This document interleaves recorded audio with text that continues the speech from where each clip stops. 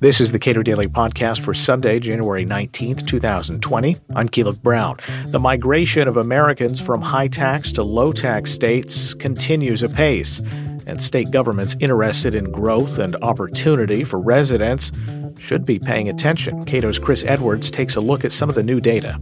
Some data that was recently released gives us a picture of where people are moving to and moving from among the several states.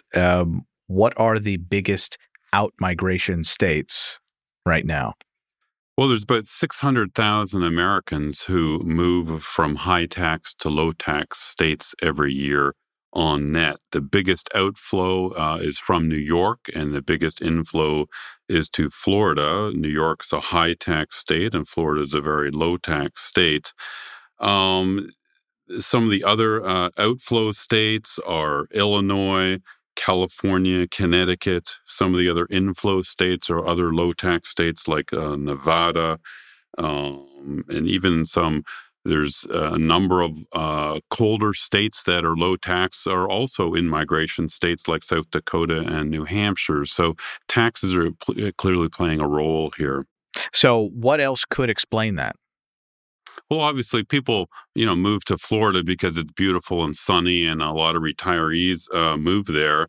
But again, if you look at the detailed patterns that, for example, South Dakota is an in-migration state, yet all the states around South Dakota are out-migration states. The same is true of New Hampshire. If you look at the 25 highest tax states, 24 of them had out-migration. If you look at the 25 lowest tax states, 17 of them had in-migration. There's a few outliers, like Alaska's low tax and it has out-migration, but that's probably because of the oil industry. North Dakota, I think right now, has got out-migration, even though it's a low tax state. So there is some outliers, but generally, Maine is the only high tax state that is an in-migration state. I don't know why that is. It's beautiful. It's got the ocean, of course. But there are some outliers. But overall, it is clear what is going on here. Americans are moving to low tax states. And in the IRS data, they break down households with incomes over $200,000 a year. And if you look at that group, it's pretty clear that the pattern of people moving from high tax to low tax states is even stronger.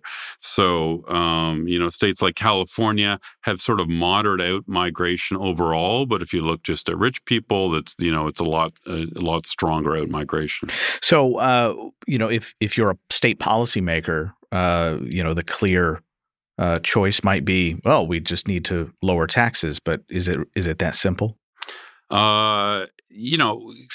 Every state should always be looking to find ways to make their government leaner so that they can reduce taxes. Of course, we want policymakers at every level to provide services in the most efficient manner possible at the lowest cost. If you look at some of the differences between some of the highest and lowest tax states, they're pretty stark. New York. I've compared New York and Florida recently in a series of articles. All state and local governments in New York spend $348 billion a year. All state and local governments in Florida spend exactly half of that, $176 billion a year. So New York's government is twice as large as Florida's. It's pretty remarkable. If you look, for example, at elementary and secondary schools, New York and Florida have similar enrollments, about 2.7 million students, but New York employs 100,000 more state and local school teachers and bureaucrats. The salaries are 70% higher than in Florida. And if you look at, Cato's done a good report comparing the quality of state education. Florida's at the top, high-quality schools. New York's around the middle. So New York is spending all of this money on these government services, but they're not getting the quality. What's the big fix for state policymakers that are concerned about out-migration, and what are the broad costs of that out-migration to states? Well, one of the biggest concerns I think for states like California and New York is that they're losing their highest earners.